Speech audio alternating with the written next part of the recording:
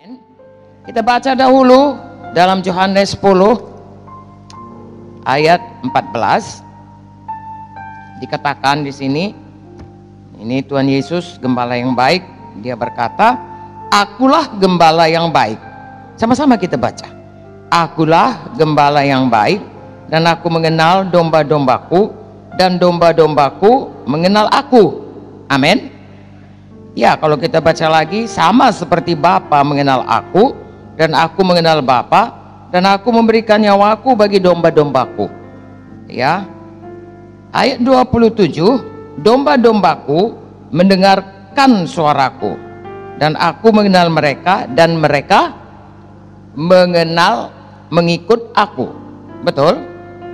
Jadi kita sebagai gembala kenal domba kita. Amin, saudaraku. Karena Ibrani 13 ayat 17 dikatakan, "Taatilah pemimpin-pemimpinmu, tunduklah kepada mereka, sebab mereka berjaga-jaga atas jiwamu sebagai orang-orang yang harus bertanggung jawab atasnya. Dengan jalan itu mereka akan melakukannya dengan gembira, bukan dengan keluh kesah, sebab hal itu tidak akan membawa keuntungan bagimu." Amin. Nah, dikatakan di sini pemimpin itu berjaga-jaga atas domba-domba, atas jiwa-jiwa, atas jiwa domba-domba itu. Karena kita gembala yang baik akan memelihara mereka, berjaga-jaga atas mereka, supaya mereka itu mendapatkan kehidupan dari Tuhan. Dan kita bertanggung jawab, ya, bertanggung jawab tentunya di dunia ini kepada atasan kita, tapi bertanggung jawab nomor satu kepada Tuhan.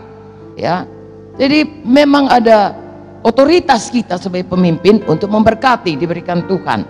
Jadi kalau kita tidak sukacita, saudaraku, sulit bagi kita memberkati. Ya, apalagi kalau kita katakanlah tidak dalam roh, yang keluar perkataan-perkataan yang tidak baik. Dan hidup mati dikuasai lidah.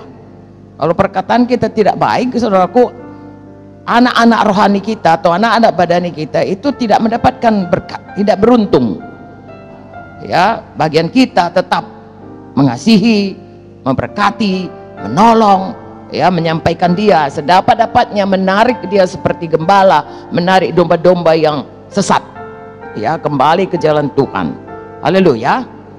Di dalam gereja banyak sekali orang, saudaraku, cepat kali lupa hal-hal yang baik yang kita buat.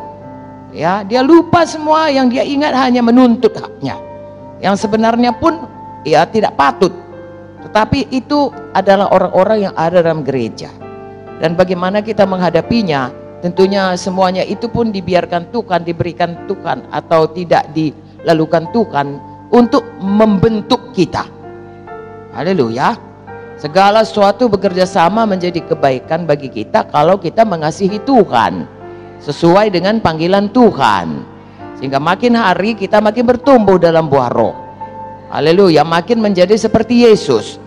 Jadi setan mereka-reka yang jahat, kalau ada hal-hal yang jahat seperti itu, untuk menjatuhkan kita, untuk menjatuhkan anak Tuhan, untuk menghancurkan gereja.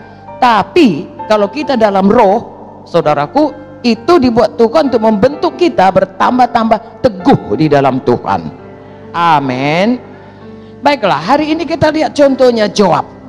Joab itu salah seorang panglima dari Daud yang sangat setia, tetapi juga tidak setia.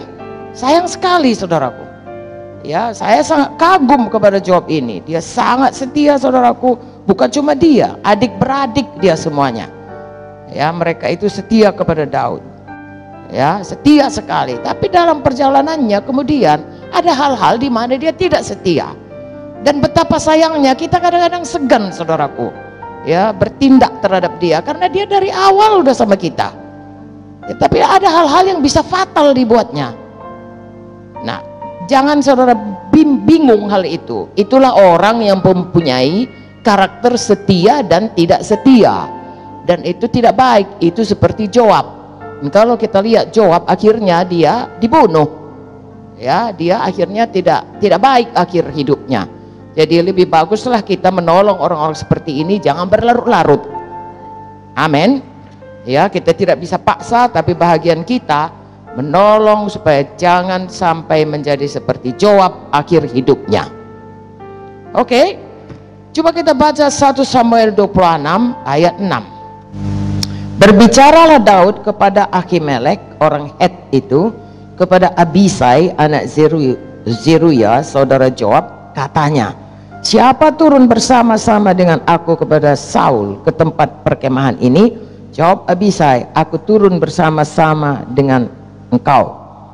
Ya, kita lihat selanjutnya. Datanglah Daud dengan Abisai kepada rakyat itu pada waktu malam. Tampaklah di sana Saul berbaring tidur tengah perkemahan dengan tombaknya terpancung di tanah pada sebelah kepalanya, sedang Abner dan rakyat itu berbaring di sekelilingnya. Ya, dan seterusnya dan seterusnya. Berhasillah Daud, saudaraku, ya, kemudian tidak membunuh Saul, ya, tetapi dia berhasil memasuki sampai ke dekat Saul dan berkata, lihatlah, aku sudah bisanya membunuh engkau raja, tapi aku tidak bunuh engkau. Ya, Abisai itu adik dari Joab, adiknya dua, satu namanya Asael, satu namanya Abisai. Jadi segenap keluarganya Joab itu dipimpinnya untuk menolong Daud jauh-jauh sebelum Daud jadi raja. Ini masih dikejar-kejar ini sama Saul. Ya, kita berdoa janganlah ada ini, saudaraku. Tapi kita harus berjaga-jaga. Haleluya.